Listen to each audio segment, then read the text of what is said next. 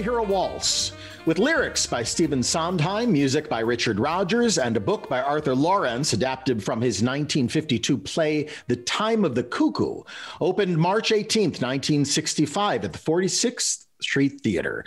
Lauded at the time as the first and ultimately only teaming of Richard Rodgers with Oscar Hammerstein's protege, the production suffered a famously troubled gestation with backstage troubles aplenty, mixed reviews, and a moderate run. Yet all these years later, it is revived more than we may be aware and regarded by some much better than it was originally. Magical, mystical miracle, can it be? Is it true? Things are impossibly lyrical. Is it me? No, it's you.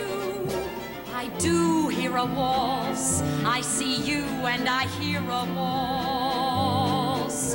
It's what I've been waiting for all my life, to hear a waltz.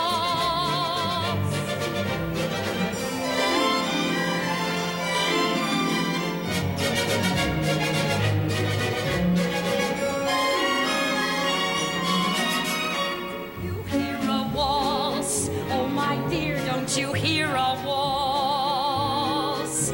Such lovely blue Danube music, how can you be still? You must hear a waltz. Even strangers are dancing now. An old lady is waltzing in her flat, waltzing with her cat. Roses are dancing with peonies. Yes, it's true. Everything suddenly Viennese can't be you, must be me. Do I hear a waltz? I want more than to hear a waltz.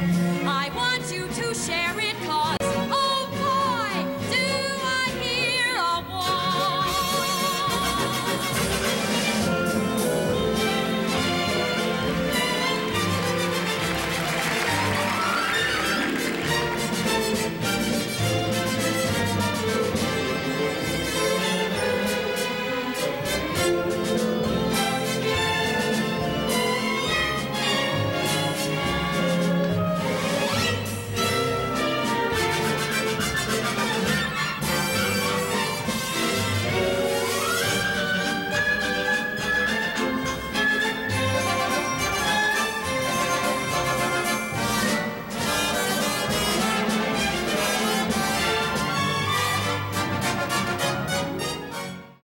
With us today is multi-award-winning librettist and playwright Cheryl Coons, whose work includes the musicals River's End, Female Problems, Phantom of the Country Opera, At Wit's End, and Sylvia's Real Good Advice, which received the 1991 Jeff Award for Best New Work. Her songs have been performed at both Carnegie Hall and Lincoln Center. She's on the National Council of the Dramatists Guild, and she teaches a series of classes on the works of Sondheim at Porchlight Music Theater.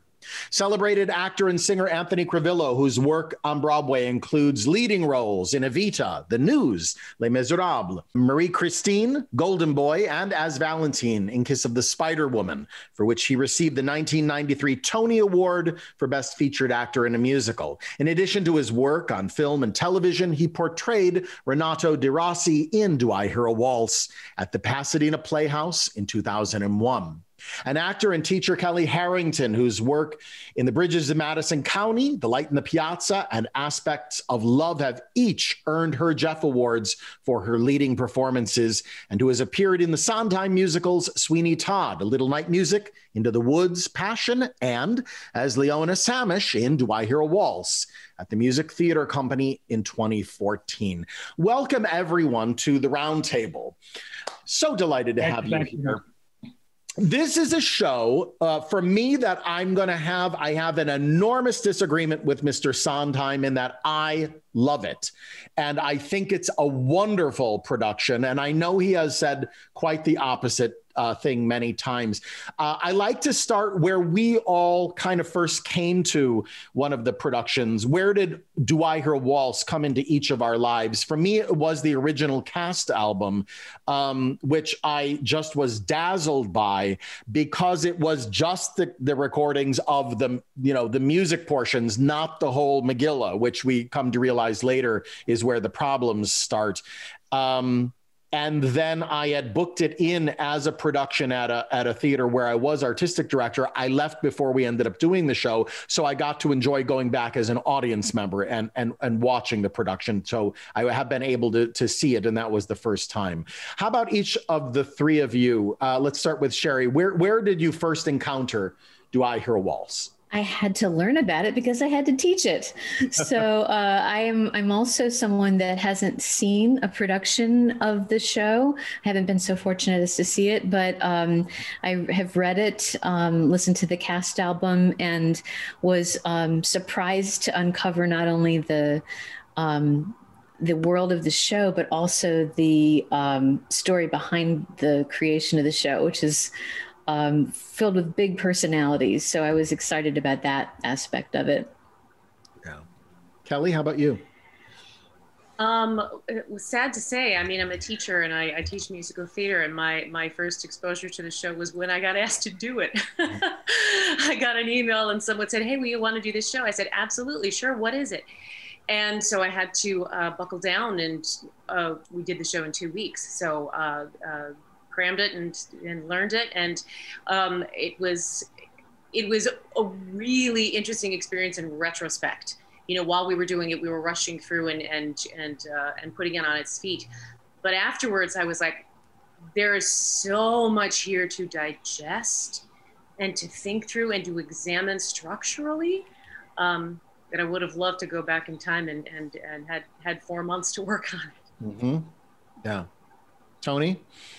I was approached by David Lee, director David Lee, who was going to stage it at the Pasadena Playhouse.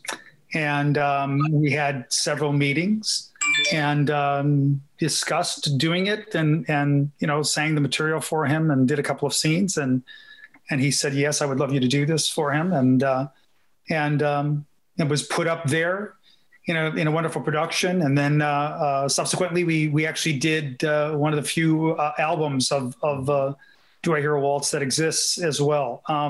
Same thing, the show had a troubled past coming into it. I know Arthur Lawrence and Sondheim decided at one point that there was work that could be done on the show and that they could fix certain problems, which I believe they addressed, but there is, again, it was an audience pleaser.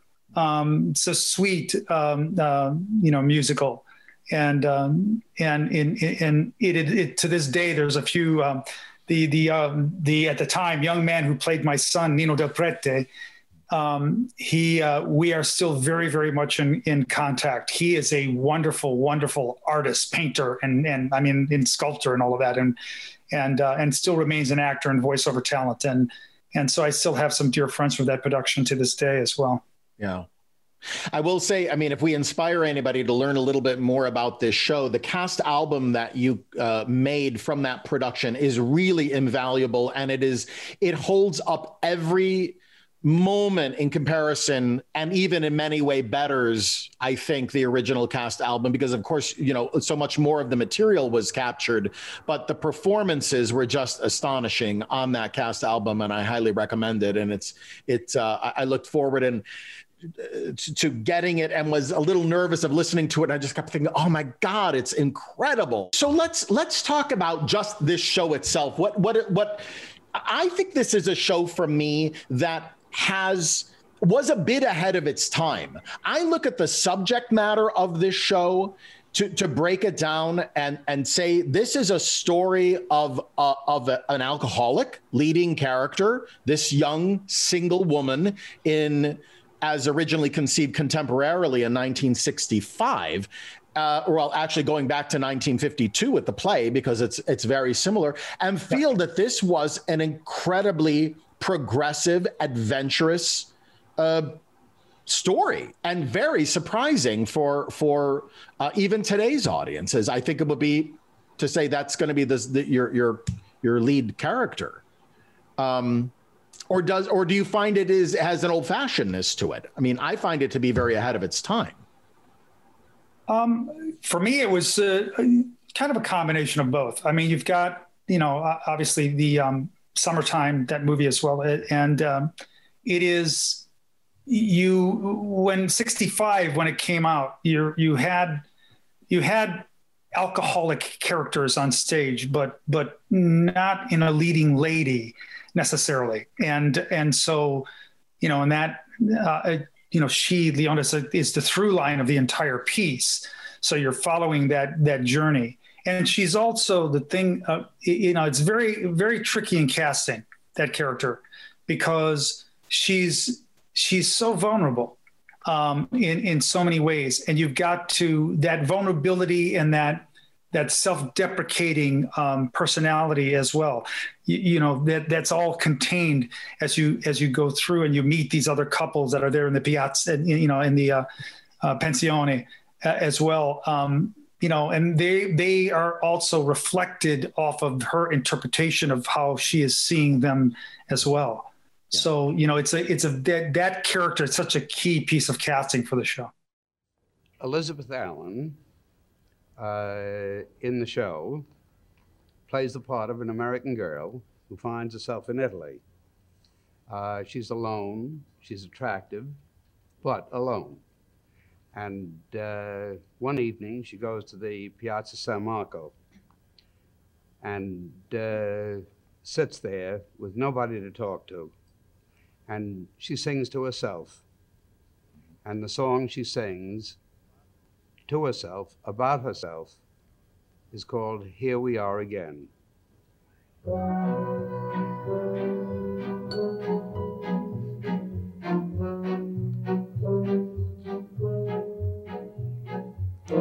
Here we are again, sharing things together. See the pretty people, feel the pretty weather.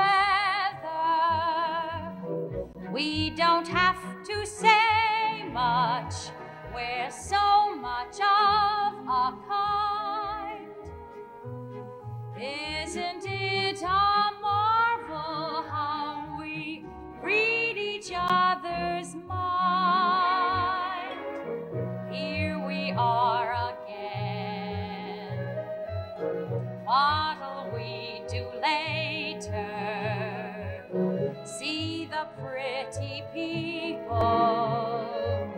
Shall we call the waiter? Pretty people, 2 by 2. That's as it ought to be. And here we are as usual. I and me.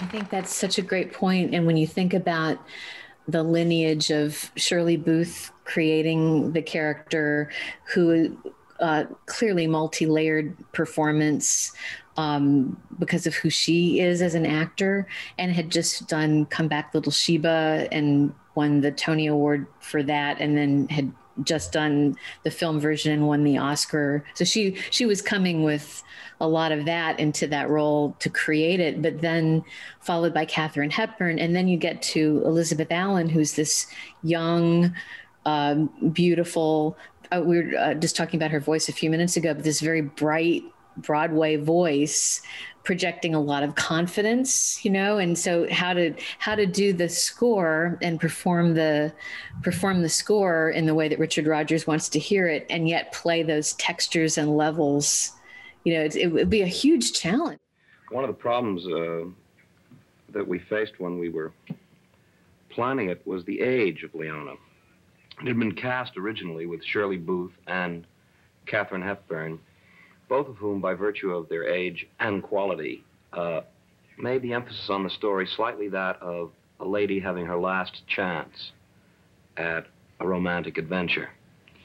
And we made the decision to cast this one younger. We have indeed a very attractive girl playing the part, which makes the problem a much subtler one, which is you wonder now, what is wrong with this girl? Why is she alone?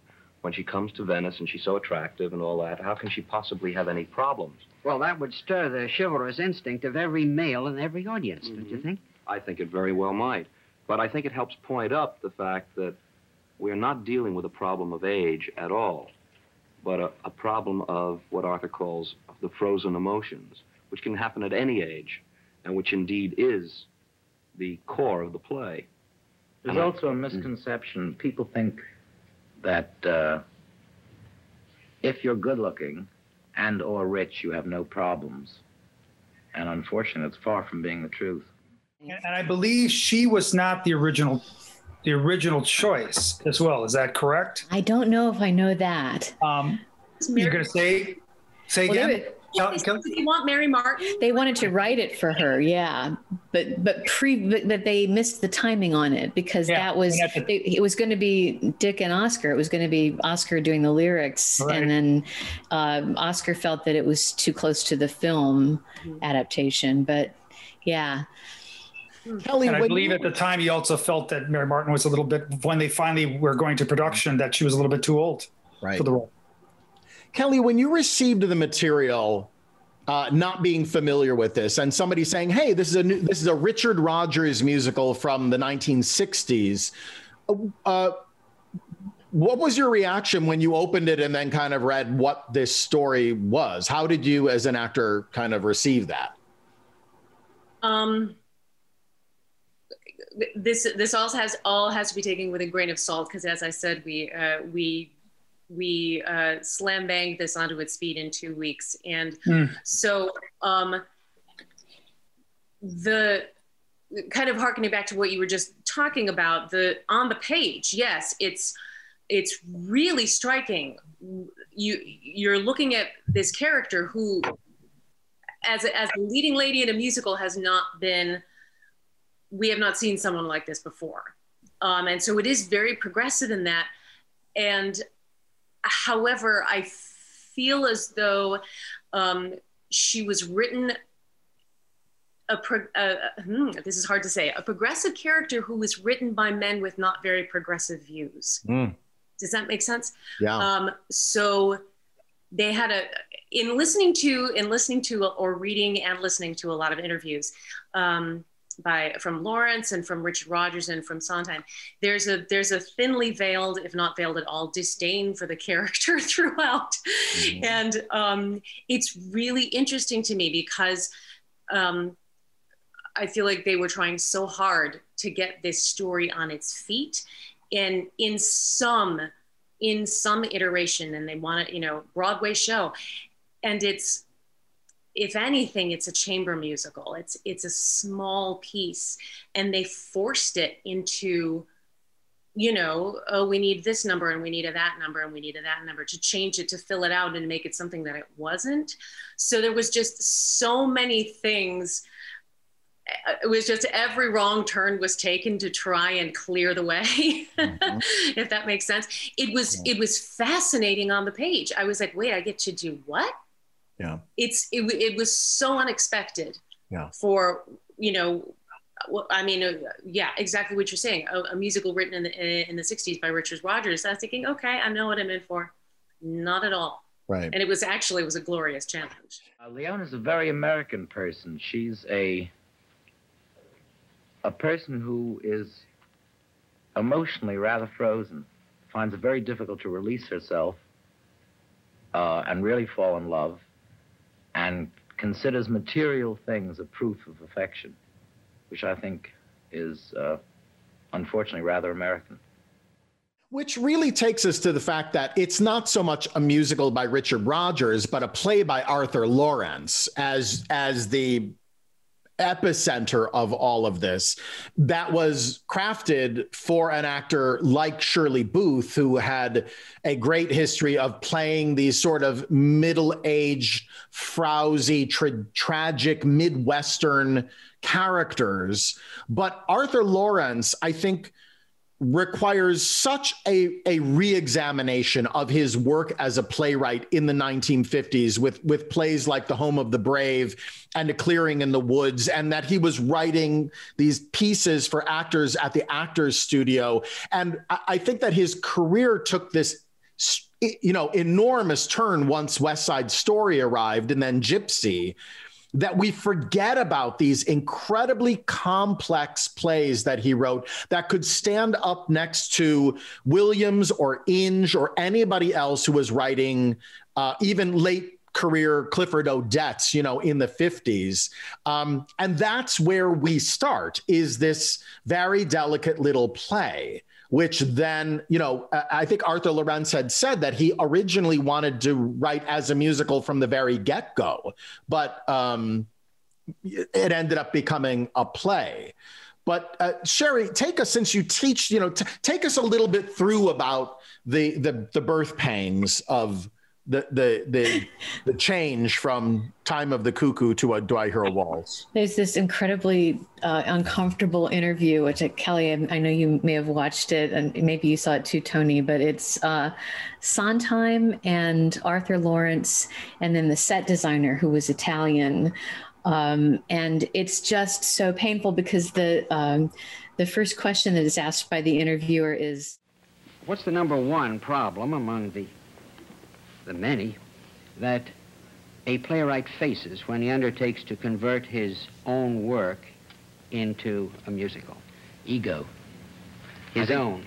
No, everybody's. I think that's one of the problems with doing a musical. It's collaboration. And you mentioned before staggering costs. I think the most expensive is the nervous energy of everybody involved. I think doing a musical is a kind of hell. And you just hope it'll be worthwhile at the end. There's a wonderful quote from Laurents about, Rodgers had known Sondheim since Sondheim was the little kid that hung out at the Hammerstein's house. And what Laurents says is he'd known Sondheim since probably only Sondheim thought they would ever be peers. So you have that imbalanced relationship. You have Rodgers at a later point in his career questioning perhaps his ability to continue doing what he had done. He's also the producer and the composer, so he's a collaborator. Laurents, on the previous show with Sondheim, Anyone Can Whistle, had been both the director and the book writer. And when you have people wearing multiple hats in collaboration, it can sort of outweigh, it can create an imbalance in the team. And then you have the very close friendship and successful association between Arthur Laurents and Stephen Sondheim. So you start with all this disequilibrium, some people very close to one another. And then they decided to bring in a British director, John Dexter, who was really known as a class assistant and opera director, who was probably the wrong person in the room to begin with. Arthur Laurents said it was my idea and it was a really bad idea.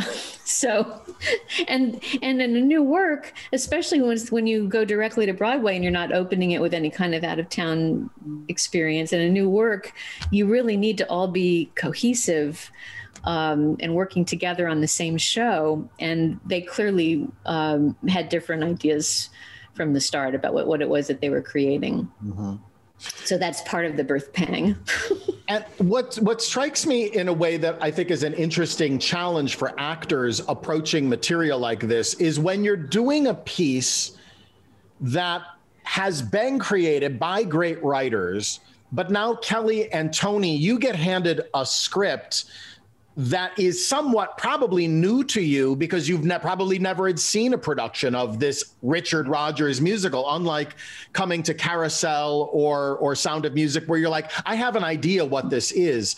Did you find it to be a challenge in the sense of going, I have no real knowledge of what this is. I'm sort of creating something new, but on the other hand, there's nobody here to help me ask, could this line be changed or could this be adjusted? Is that a challenge when you're working on established material, but material that you may have no idea of any past production? you've got to, be true to the authors. And so I think in garnering the rights to the show, there isn't much leeway as far as changing. You can adapt to an acting moment or a motivation within the framework of what you're doing, but you're not going to change text. And, and unfortunately, in a situation like this, it was, they struggled so much. I mean, I couldn't agree more with what Kelly was saying before about the heroine that was being written by men and who really did not understand the underpinnings of what was going on. And if I may be so bold as to say, one of the other things that was, and it has been documented and written about, was there was problems with alcohol between Rogers and et cetera. And you're writing a character that has this alcoholic Achilles heel at the same time, who is dealing with her own insecurities. And now you throw into the mix, you've got tremendous egos. And when I say alcoholism, that also, from what I, saw in my exploits in New York, et cetera, and not to cast aspersion on anybody, but John Dexter also was a drinker. So it is a recipe for difficulty. Now you're trying to take it and reinvent the wheel when you're doing subsequent productions. That goes back to what I said before. The casting is so key, because you have to cast, and it is the burden of it falls on Leona and the actress's shoulder to carry this very complex female character who in many ways is written to not be likable. And yet the audience has to fall in love with her. And Rossi has to fall in love with her. Reynaldo has to fall in love with her, and you see her through his eyes as well, until it crumbles for them at the end, because he is citing the fact that he is seeing these imperfections in her. And it's also, he's wounded by the rejection that he feels toward the end of the piece as well. Right. Complex, very complex. Someone drew plans like a set for a stage. Someone spilled colors all over the page. Then they built it, Cookie, you know why? Just so Leona could come here and cry. Kelly, did you find it frustrating as the actor interpreting the character? Were you able, was it an issue of judging the writers going, guys, you're missing this? Because it was, yes, it was incredibly challenging, just because you kept coming up against these moments that demonstrably did not work. That being said, you're also dealing with a piece of theater that famously did not work. So to put it really crassly, the bar was super low. So you can kind of do what you need to do while still being true to the piece, and find a way to make that moment work. And there are so many it's excruciating. There's so much in the score and in the script that is fantastic. And there's an equal amount that just makes you just shake your head and go, oh my God, what are we going to do? And again, that also, part of that burden that Kelly is addressing falls on the shoulders of the director then, because it's, how many times have we seen pieces that have gone out in initial inception or whatever, or, even gone out into tryout, and then, have been reinvented and succeeded and have had long runs. So and when you're talking about the pedigree of the writing of all of these wonderful, creative, icons of the theater, how could they have missed so badly with the show in certain ways? Maybe it's something that they didn't see. And that, in our case, it was a challenge for our director, David Lee, to say, let me try and reinvent this and let me get to the core of what the emotional core of what's going on here and see if we can flush this out in a different way. And to your point, go ahead. I'm sorry. Go ahead, Michael. I was just going to say, to your point, Tony, you received excellent reviews. And you were able to show with your company and approach to it that there is a show worth performing here. You couldn't have that many incredible artists in a room creating this and end up with something that isn't worth experiencing. Yeah, I mean, we were fortunate in a myriad of ways with David, and also the set design was it was a unit set, was done very uniquely. It was a beautiful design that was done, and so that also helped to it set a very romantic tone, which is also a very key piece of the puzzle here as well. Right, Kelly, you were saying. Basically, I was going to make the same point you did. It's just that you know, when it's when you're coming at it again with the knowledge of, you know, of what hasn't worked in the past. And as you were saying, Tony, getting, you know, that's the job of the director and everybody working collaboratively. You can't help but end up getting a, you know, you learn from your mistakes and you make the Rubik's Cube twist one more time, and it just gets a little bit better each time, and then you finally hit the sweet spot. And there's plenty of really great stuff in the script and in the show that it overcomes, or that it can overcome with smart direction and smart performances. Yeah, I completely agree with you. I unabashedly say I'm a fan of this show. I'm not ashamed to say it at all. And I think that we've come to it. We have finally met at a period of time when I think audiences are open to a show about this kind of subject matter and nuance and simplicity, that it has kind of found its time. Now, Sherry, I want to ask you, in terms of, you know, because you write musicals, when you encounter a piece like this, what's your reaction as a book writer and a lyricist? You go, what is happening with this material? You respond to it saying what? I think the biggest question that I had in rereading the script, I've taught this show several times, and in rereading the script the most recent time, was the way that the De Rossi character is introduced. I wondered, he sings his two songs in the same scene. Yeah, Bargaining is the second song, though. He sings the big love. Someone like you. Yes. So and again, I haven't had the benefit of seeing a production of this where I could imagine the actors could make a lot of director could make a lot of interesting discoveries around but when you listen to the recording, and I've only listened to the original cast recording, but when you listen to the recording and how powerfully that first romantic ballad comes on, it makes me inherently distrust the character. In her wanderings around Venice, the girl passes a shop window. In the window, she sees a Venetian glass and likes it. She goes into the shop, looks at the glass in the shop, and meets the shop owner. Likes him, and of course he likes her. He obviously cannot make overt advances to her because he doesn't know her. But he uses the glass as a device. He says to her, "We," meaning the glass and I, "have been waiting for you." And he sings a song called "Someone Like You."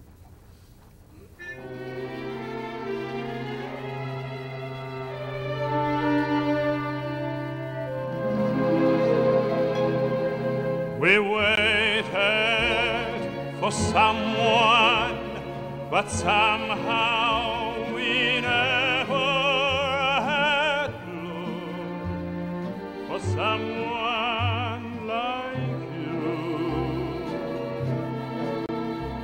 Our chances were many, but we were too clever. We wanted someone like you. Suddenly the door, wonderful surprise, wonderful and more before our eyes. surprises were over forever, and then came someone like you.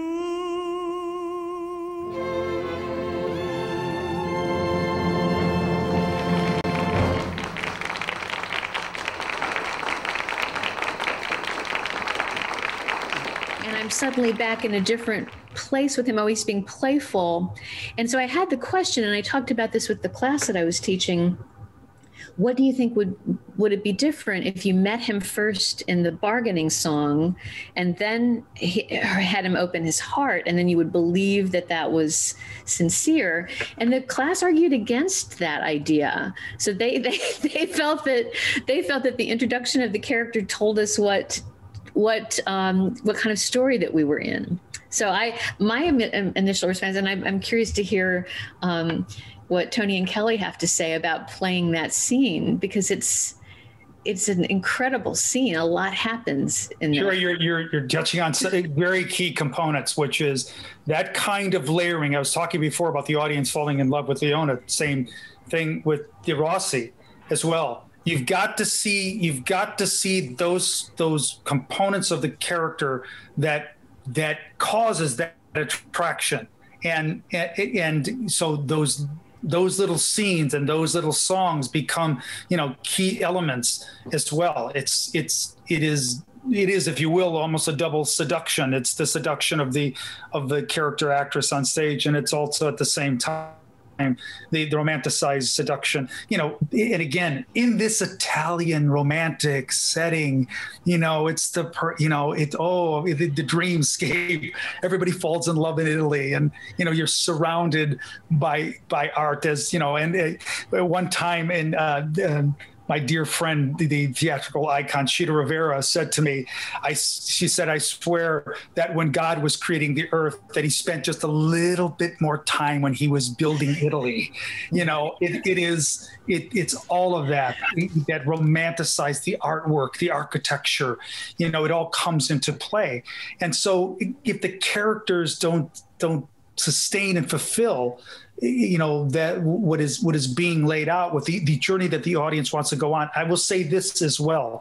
What they do have is in the supporting characters and the other people that are there at the pensione, there's where your comic relief is coming in. There's where a lot of the lightness is coming in, and the play and the interplay that was done as well. And back to your point, Michael, too, this was a musical when you were having musicals that were large and big, and here's this much more smaller, contained, character-driven, personality-driven musical. I mean, much different than what a lot of the bigger things that were being staged at that time. Well, and the original production, correct me if I'm wrong, Sherry, but they did not intend to have, number one, a chorus. No dancing. Well, and no dancing whatsoever until they found themselves out of town, and then began to reverse and stick in a chorus, and stick in the dancers. And now you're making that cardinal rule that you're violating the concept of your show by trying to please the audience's expectations as opposed to setting new rules for them. We have a small amount of dancing in the show in two places where it seems called for, and nowhere else. Nor is there any large ensemble singing, except at one point where you hear sort of the noises of people strolling in the Piazza San Marco at night. But it's all small ensemble sounds. The largest number is for 5 voices. 6. Oh, the party song? All right, yes. Think about the title. Yeah. Think about the title of the show, because that makes a promise. The title is preparing the audience to receive the show before the audience, at the point of purchase, right? At the point at which they're buying the ticket or hearing about the show. And you have a show called Do I Hear a Waltz? And immediately it suggests dance. It says it's romance, but it also is a dance, and it also suggests a comic. There's a bit of a, like, is that a waltz I hear? You know, there's a bit of that. So I don't know. I mean, I find myself thinking, you know, we look at all these things now and we think missteps. You know, why was something that was once called Summertime and then called Time of the Cuckoo is now called Do I Hear a Waltz? Yeah. You know, it's like, and I think this starts from jump. Like, I think it's so funny you should say that, because I kept, as I was going back and looking at it, I kept thinking, you know what? I never really have figured out, what does the Time of the Cuckoo mean? And do any of you understand that title for a show? For the original play? I want to say it's from Ecclesiastes. This is my religious background coming flooding in. I think it may have been a quote from Ecclesiastes. I could also be really wrong about that. My understanding from what I was researching was that it's actually talking about when a cuckoo bird, they tend to invade other people's nests, other birds' nests, and clear them out and make it their own place, which has so much to do with what the original play is about. Yes. Which then I began to go, that's what all of this means. Is they're saying that Leona, instead of coming to Venice and letting Venice wash over her and her begin to allow Venice to affect her, instead she arrives at the Pensione and she starts running the show the way she sees it. She throws the party. She starts telling people where to get off. She doesn't want to go and make friends with, she shows up alone, first of all, so she doesn't want to deal with anybody.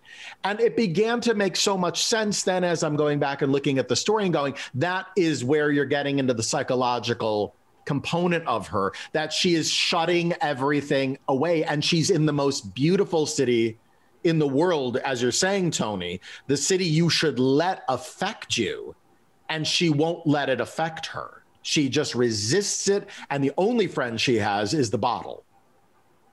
You know, and it's an interesting thing about each one of these, the components of the creative team as well. I have read individually about them each wanting to sort of take a moment and get away from theater and go somewhere else into like a different setting, or how even the show, the experience of the show affected them in a way that they felt they were being ostracized, or the gelling of the creative team was not there. It was you can't help but have a bit of that dynamic spill into the production, into the script, into aspects of what they're examining through the characters as well. Mm-hmm. There was also a break in the friendship with Arthur Lawrence and Stephen Sondheim, who had been really close. Yes. After this project, and they survived Anyone Can Whistle, which was a total flop. And I think 13 performances or 8 performances or something like that. This one ran for 200, but the damage to the relationship apparently was pretty profound. And then I think, Tony, you were mentioning the revisiting of the piece and reworking of it, but I think there was a story that in 97 or something like that, Sondheim had heard a recording. It might have been, I can't remember the dates or what recording it was, but he had seen a version of it or heard a concert version of it or something, and contacted Lawrence and said, I think I know how this could work now. Yes. Is that what you're talking about? Absolutely. You're absolutely on the point. You know, and it goes to what Kelly was saying before about there's so many pieces of it that are so wonderful, and you just go, there's got to be a way of making it all gel. I got a big kick out of some of these interviews, these black and white interviews, when the show had just started opening. The interview you were talking about, Cheryl, but then also there's another one that's Richard Rodgers with, he's got Elizabeth Allen and Sergio Franchi with him, and they're singing, things from the show, and it is lovely. And, Rodgers with his sort of typical, staid demeanor. But I noticed in both interviews, they both Lawrence and Rodgers, they would love to say, well, we're just terribly pleased with how it's going. everything. They were, you know, and Lawrence was saying, you know, I think it's absolutely wonderful working with Stephen. He's absolutely brilliant. It's hard to compliment him while he's sitting right here next to me. While there's this hilariously suppressed rage and everything is just boiling beneath the surface, and you can't even, what must those rehearsals have been like? You know, I mean, just, yeah. We've done several musicals before. We work very closely and I think marvelously together. He's be easier to compliment him if he weren't sitting here, but he really is marvelous to work with. And the way we work, I do a rough outline with places where I think there should be songs, and then we discuss them, what the song should be, and then he takes over. And in this case, and then he, after we had worked all this out, we elaborated on it with Dick Rogers, and then they went to work. That's pretty much the way it was. Yes. And there was the article. There was this early in the process. There was an interview with Rogers in the Times where he was talking about how, you know, Steve would send him a quatrain and he would set the quatrain. And then within a few months, he said, "I first met Sondheim when he was a charming little boy, and now he's become a monster." You know. Oh, Just like that. That's only printed in the newspaper, which then when Sondheim was interviewed in Newsweek, I think a couple years after that, said something about Hammerstein was a man with limited talent but infinite soul, and Rogers was a man with infinite talent and limited soul. So there's the public, you know, things you probably shouldn't say about your collaborators in public. I guess they passed the point of working together, but I can't even. And can you imagine with that, obviously having that dynamic in the room, what that is doing to the cast members as well? I mean, because I'm sure that it's hard to not see and observe and be privy to some of that behavior. I mean, I know also that there was, when the show had opened, there was criticism and also feelings as well from the creative team that Elizabeth Allen that she didn't possess quite the warmth that they felt the character needed, and that Sergio Franchi, this romantic, wonderful lead with this glorious Italian voice, was not enough of an actor. You know, and so, you know, already you're operating with your foot in a bucket. I am not the dream come true, but stay, not perfection, nor are you, but stay, who is brilliant, who is witty, am I handsome, are you pretty? Throw that dream away. Stay and stay and stay.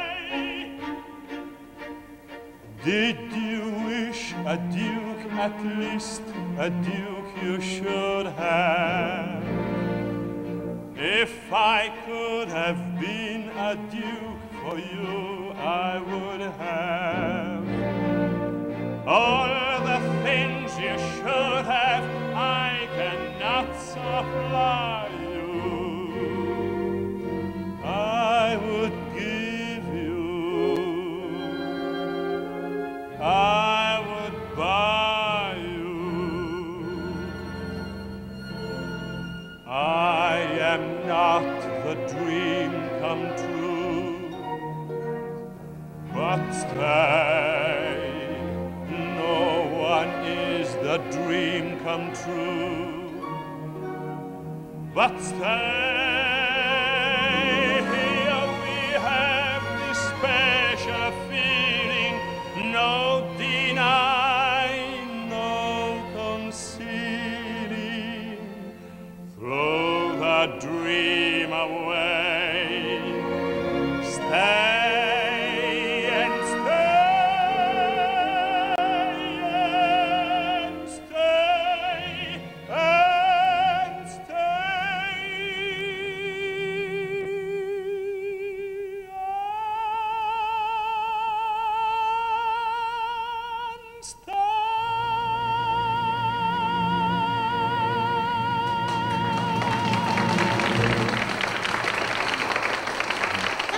thing I found fascinating is from a compositional standpoint, it's like they instantly sort of hobble themselves by requiring this.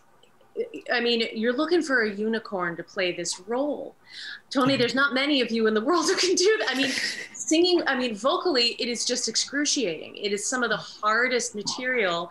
It's, and acting, not just in terms of the range, but and then bargaining, you gotta be a right. Sullivan Patterer, and then with an Italian accent. Exactly, and it's just the stuff for Leona. Compared to, I was like, it was a walk in the park vocally. It was nothing really to worry about, but it's the strangest kind of spread compositionally speaking. There's stuff that's just like, okay, well, we've fulfilled that need. We've, what do? We fly. We need one of those. We need This Week Americans. Okay, we got that one.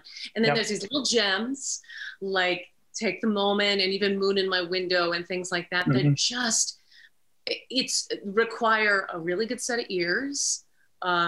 You gotta sing harmonies, the la la la's that happen during Here We Are Again. It's on the surface, parts of it are so simple, and then all of a sudden something comes along and you go, oh, we can't do this show. I've sung different Sondheim pieces throughout my career, and going back to my high school days, and West Side Story, and A Funny Thing Happened Over the Forum, and things that he was involved with as well, and then even most recently, the Assassins, and then Into the Woods. It is all of these artists. There's that throwback, simplistic melodic line that would be there, but then it's also laced with these very difficult passages or notes, and it's a challenge. I remember it also being a challenge because we did it in the middle of a very hot, dry summer, and there was lots of falsetto for me as well, and so it was just difficult to stay hydrated to be able to hit those notes as well. Tony, am I right in remembering that in your production, Sondheim decided to remove the song Bargaining? You didn't do that song, is that correct? No, yeah.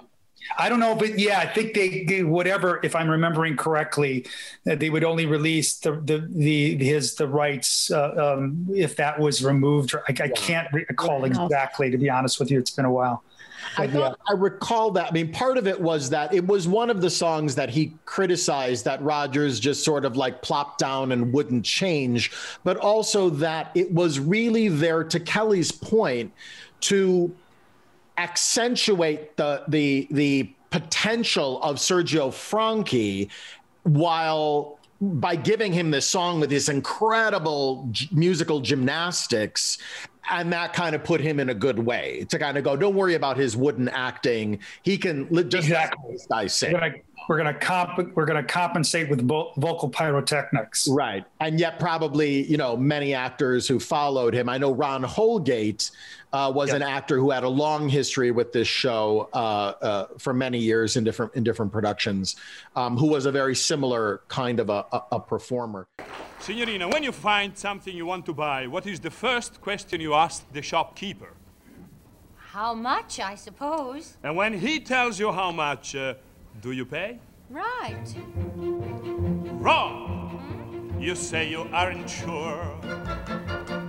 You look, you handle, you wonder, you frown, you dwell on what is poor. Too big, too little, too orange, too brown. You tell him that you think you see a crack. He tells you it is just the old shellac. You say you saw a better one in Rome a week before. He says that if you did, it must have cost 1,000 more. You say to Rococo, he says, shall I repeat you? Is it real Venetian? I can guarantee it. Let me see some others, please. Madam, all we have are please. May I use a check to pay? Madam, anything you say. Will you mend it? We will mend it. Can you send it? We can send it. Will you, madam? Can you, madam? Is it, madam? May I, madam? Let me think it over. I'll come back another day. You start to leave a shop. He smiles, he fusses, he opens the door. You start and then you stop.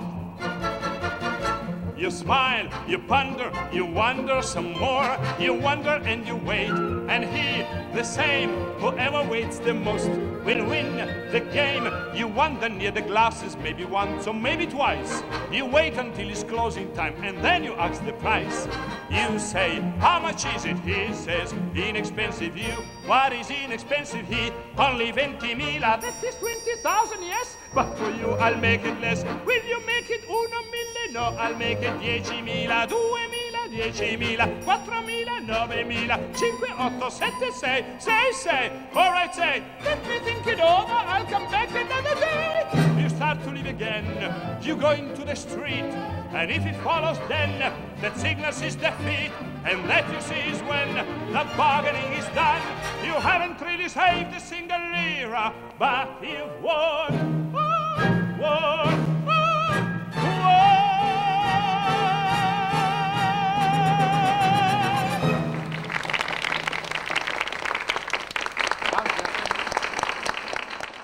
But the music here is interesting to me, that I think of songs like I Was Thinking, you know, that remind me a lot of Twin Soliloquies, the from South Pacific. I keep thinking, wonder what he's thinking, not what he should. I was thinking, all this heavy thinking, this is not good. But think of coffee cups clinking to a duet. We could sit drinking, see the sunset. What are you thinking? I was just thinking, what you are thinking, forget. And yet in the same show, you've got We're Gonna Be All Right, which seems to be so Sondheim-y in terms of its ideas, in terms of the way the lyrics play and collide into each other. And yet we know that Rodgers insisted on him taking out the original vision of that song, which I think you put back in your version, Tony. Sometimes she drinks in bed. Sometimes he's homosexual. But why be vicious? They keep it out of sight. Good show. They're gonna be all right. One of the things that I found really interesting was that Sondheim's original conception of the show was that Leona wouldn't sing until the end of the show. I just love that.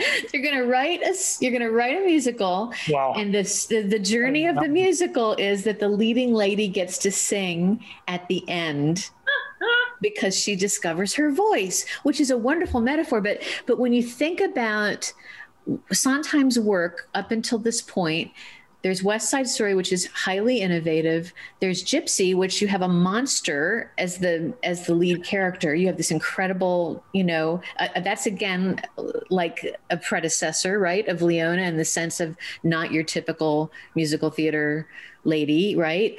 Then you have Forum, which is hugely innovative because it's a farce, but it also has this score that sort of punctuates it. It's no longer an integrated musical, really. And then you get to Anyone Can Whistle, which is just crazy. I mean, it's just completely non-traditional.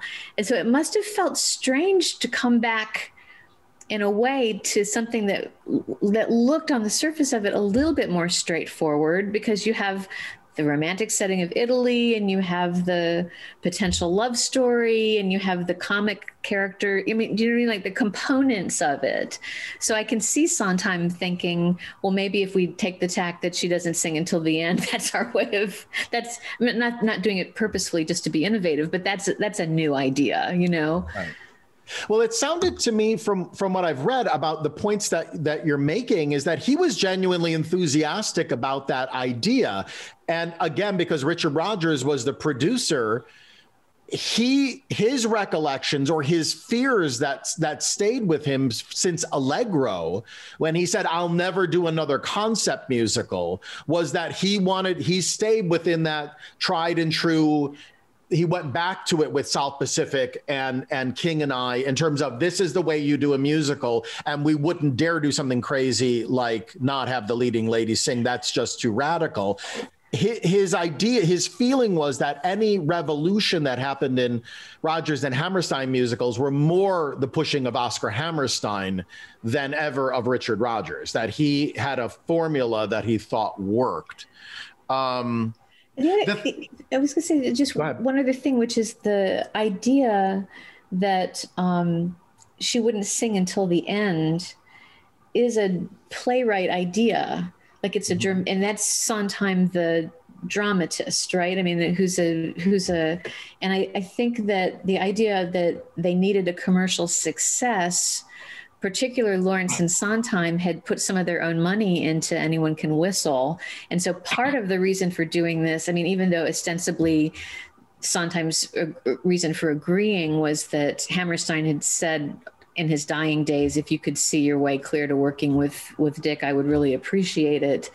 And Mary Rodgers, Richard Rodgers' daughter, also said, please could, it would be so wonderful if you could work with Daddy, I think is, how it was said to him. It was a show that didn't need to be written.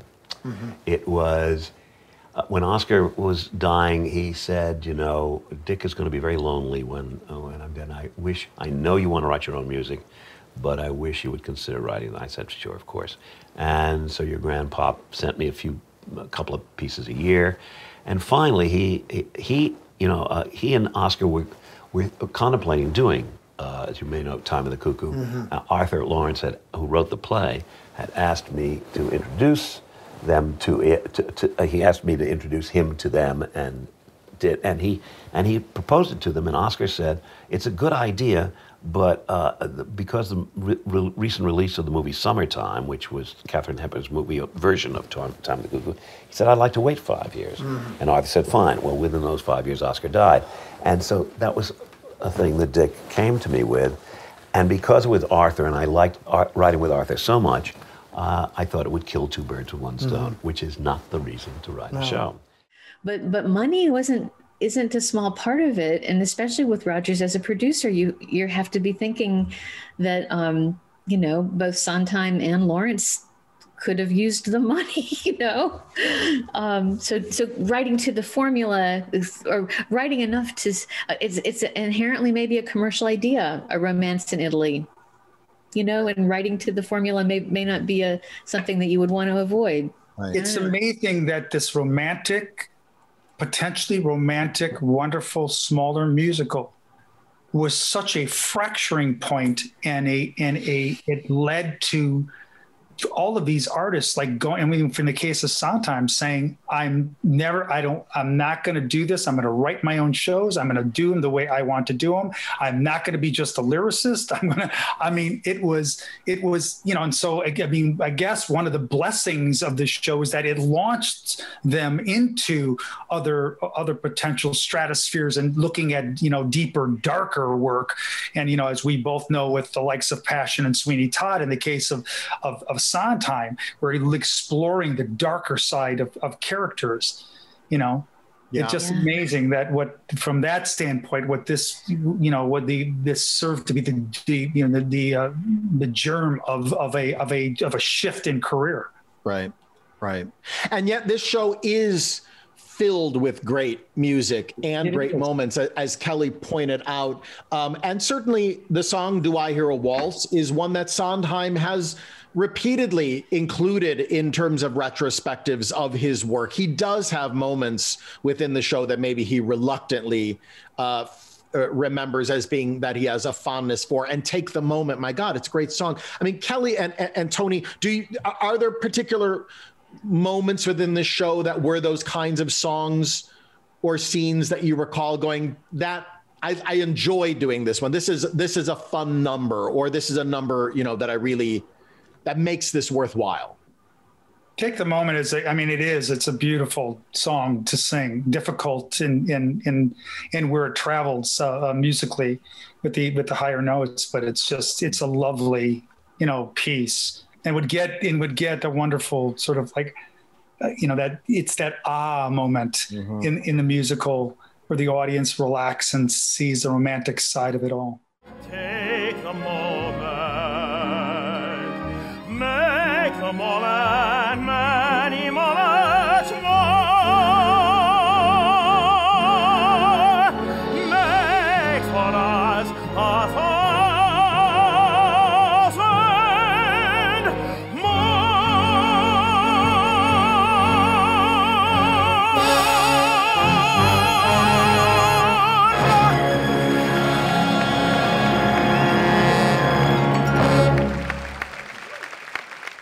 And again, to me, in some way, is a relative of Some Enchanted Evening, in that, you know, you definitely see the relationship between those two men and that kind of song, that unabashedly romantic, take a chance, grab love song. Absolutely. And written with that through romantic line, those romantic, you know, melodic swelling underscore as well. You know, very, very Rodgers in his perception, the way he wrote.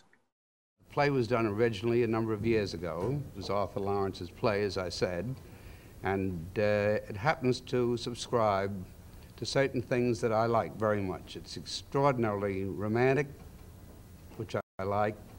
It's about love, which I like.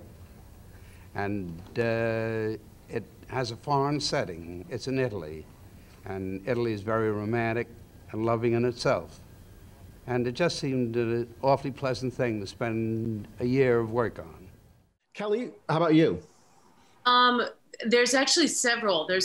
I mean, for just, you know, self-indulgently, I really liked singing Moon in my window, just because it's like a moment of just like three women singing in crunchy harmony, and I was like, and the musician in me just geeked out on that hardcore. Moon in my window, make the lovers smile. Let them have their dreamings for a little while. Glow pass by, then diminish. So romantic moon. The songs that I got the biggest enjoyment out of are the ones that are they're so clearly trying to burst into full-fledged Sondheimness. Things like, oh gosh, and I can't think of the name of it now. It's at the end of the show when they're a perfectly lovely couple. It's just, it's like plucked out of Merrily. It's really got that feel to it. The song Everybody Loves Leona is not a particularly, I mean, the tune, I kind of had forgotten it. I had to play it for myself, go, how does this go? You know, it's kind of a throwaway tune, but it's also, it's like, it's Ladies Who Lunch 1.0. You know, it's just the kind of drunken ranting sort of, if it had more of a, if it had had a composer behind it who gave a bleep in that moment, you Right. know, who hadn't just finished the song and set it aside and said, write the lyric, I'm not doing it again.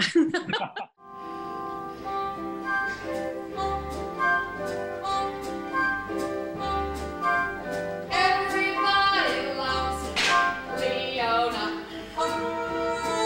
She's cheerful. She's nice. Everybody loves Leona. She's great with advice. Everybody wants Leona. Leona's such fun. She doesn't want everybody, please. Just one. Friendly old Leona. Heart of gold Leona. Everybody loves her. True. Everybody loves her.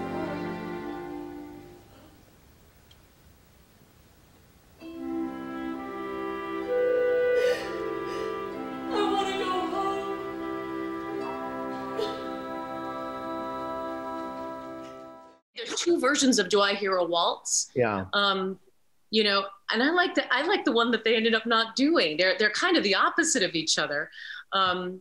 You know, the one that's in the show, you know, it tends to go down and live on the low notes. But there's a very pretty alternate version that just kind of does the opposite and goes up, and they're both quite lovely. And that's actually, I like that one.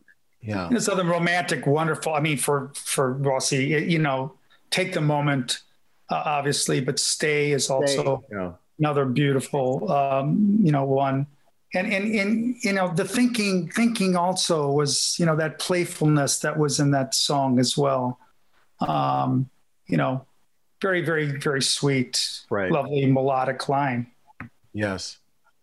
The "we're going to be all right" thing, I think it's very instructive, and you can hear the original version that they ended up with if you listen to the original cast album, and then on Tony's cast album they have the one that Sondheim intended, and that is the one that mostly gets included in reviews like Side by Side by Sondheim or some of the other shows.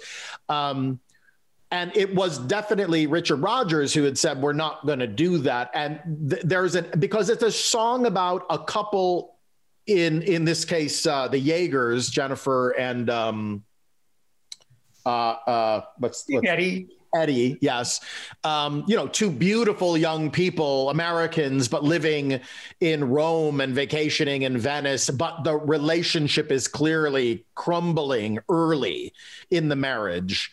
And them kind of being very, again, sort of like Kelly, like you're saying, a bit like it's almost hearkening to Company, of a young couple going, you know what, we can work this out. You go take a lover, I'll take a lover. Maybe they'll be the opposite sex, and Sondheim sneaks in. Maybe it'll be the same sex. And that is the element where Richard Rodgers says no, you know, because I guess from what I'm understanding, he was very homophobic.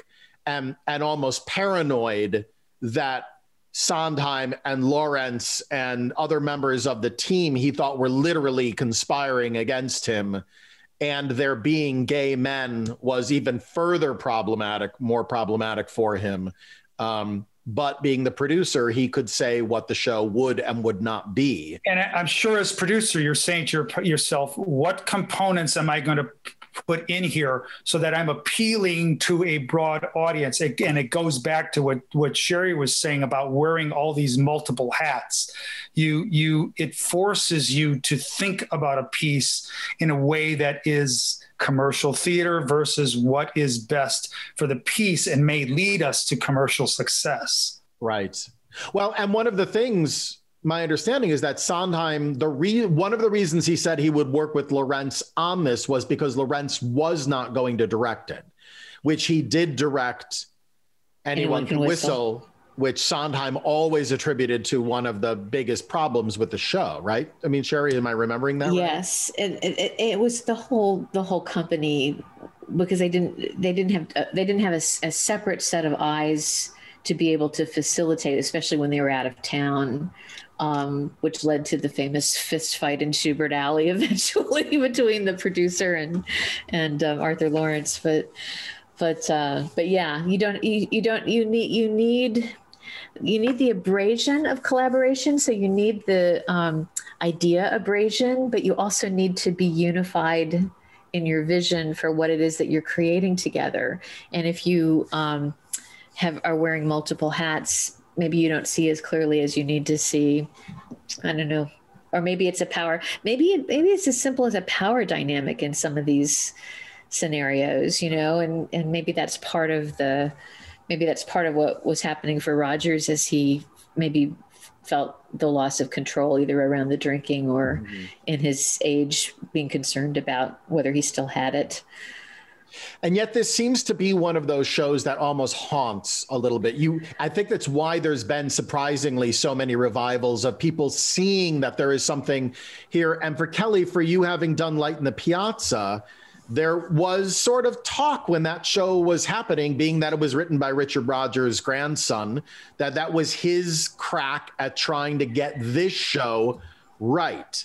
Did you feel that there were similarities between Light in the Piazza and Do I Hear a Waltz when you? Oh, absolutely. It would have been interesting to do them the opposite way around because I did Piazza first. Yeah, like I said, when I first heard Do I Hear a Waltz, the first 30 seconds of it is just chimes and, gondola sounds, and the first, 30 to 60 seconds of Piazza is strings and harp, right? And it's just, it's so instantaneously evocative. You know where you are, you know what's going to happen. And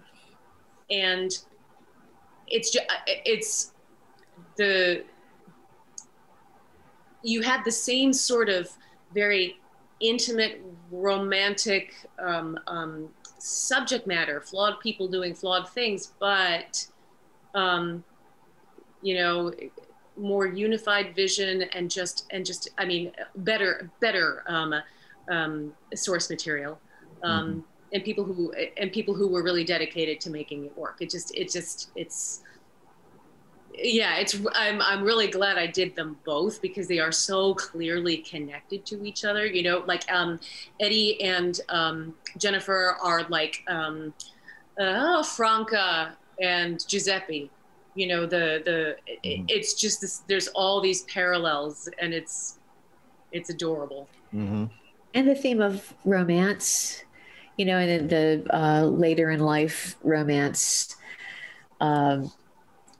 paralleling the journey that, it's not Clara, who's the mother in Piazza? Margaret in Piazza is having that sort of questioning about romance. Mm-hmm.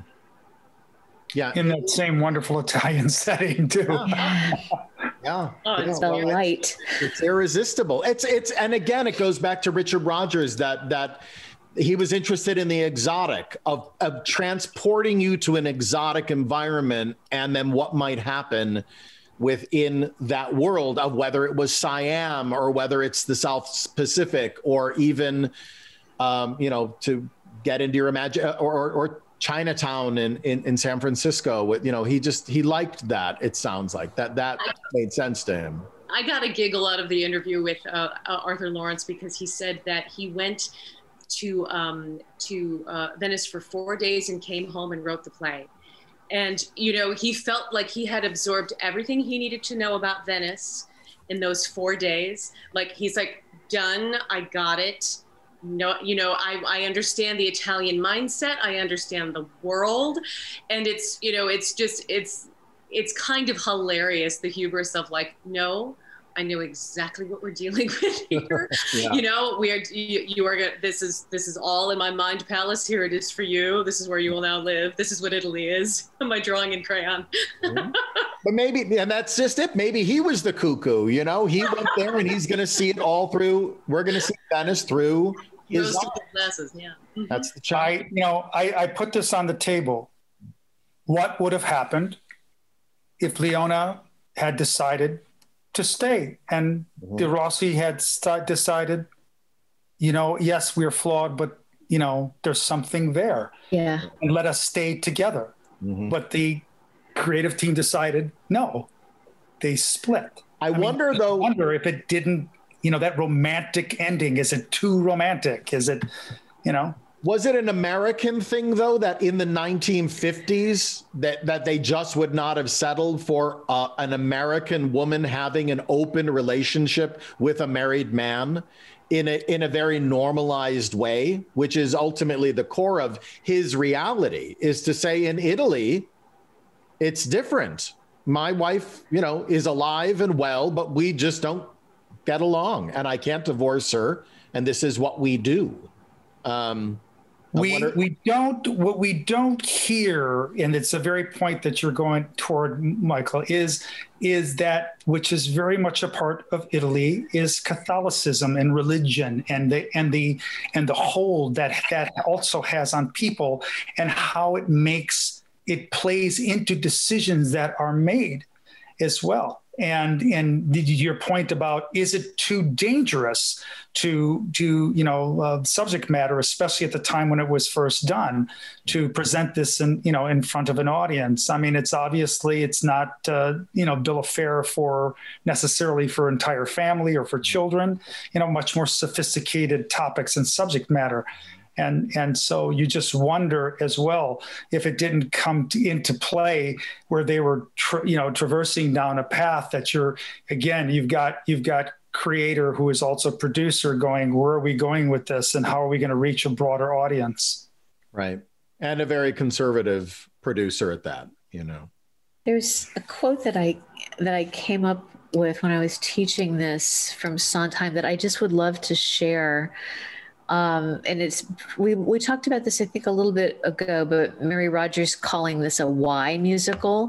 Mm-hmm. The theater is full, this is Sondheim. The theater is full of them. You take a successful property, add songs to it, and put it on the stage. The reason Waltz flopped is that it had no real energy, no excitement whatsoever. That's because it need not have been done. This is the quote I was hoping to share. When you see Hello, Dolly, no matter what you think of it, there's a feeling that the people who put it on really loved it a lot. You never got that feeling with Waltz. It was a workmanlike, professional show, period, and it deserved to fail. Mm. I go again to what I was saying before about it. Compare Dolly Levi versus Leona, and compare that Hello, Dolly number with the dancing waiters when you have this restricted company as well. You're operating on two different levels, and it again goes to the key component of the burden that falls on the actress that is playing Leona to make the audience fall in love with her, despite not having those pinnacle moments. Mm-hmm. And it's a very difficult journey. It's operating on the Waltz is operating on a different level, a much more, staid, intellectual, in certain ways level. I really wonder if for all of them, if it wasn't an experiment in self-examination about their own relationships and success and failures in relationships and what happened to the dynamic of the relationships as well. Yeah. Well, and that's why it ends up being a show that we keep coming back to and talking, and we can sit here and talk for an hour about this show. Mm.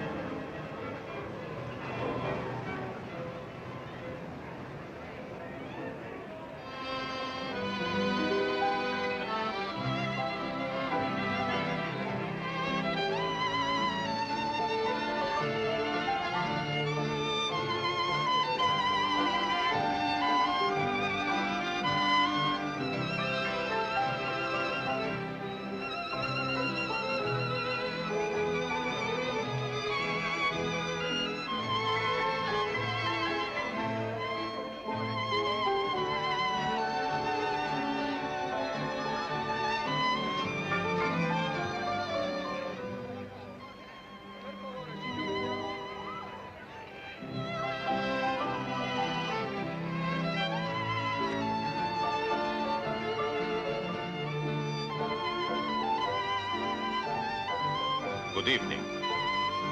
Good evening. Evening.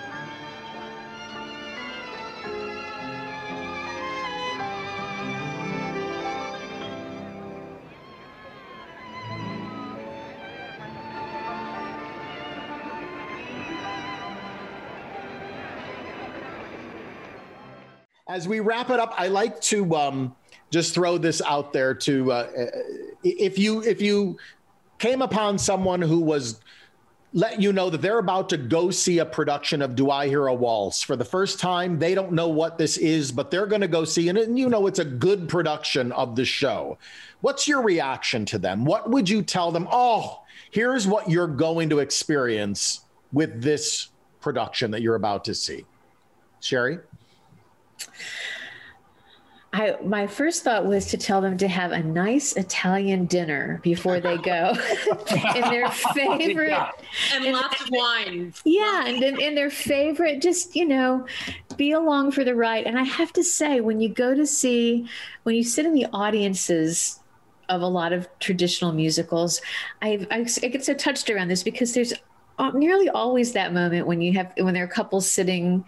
Where somebody will take somebody's hand during a song.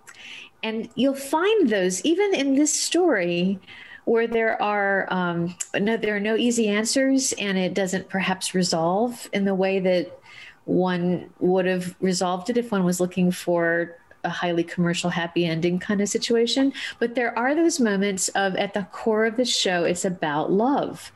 So have a nice meal. And go see a show about love. Kelly? It's a hard question. I always try and, if I know somebody's going to see a show, it depends on who that person is, if they're, if they're a musical person or not. I'm not sure if it was a person I know who is not a musical person, I very frankly would say, you might want to skip this one. It's just, and it's all about expectations.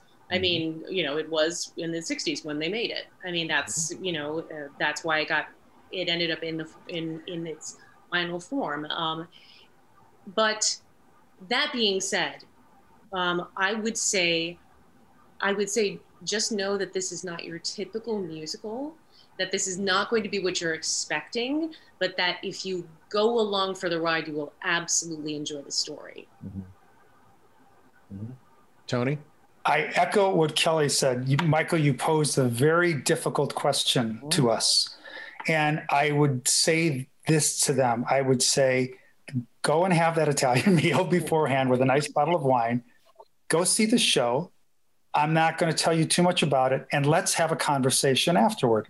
And what I would say, and with the question that I would ask them after seeing it is, do you wish that Renato and Leona had found a way to remain a couple?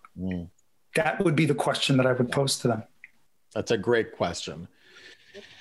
Thank you so much. This was such a great show to dig into, and it's one that you can just keep peeling and peeling and peeling. Yeah. And all I feel left with right now is I want to go have an Italian dinner. Me too.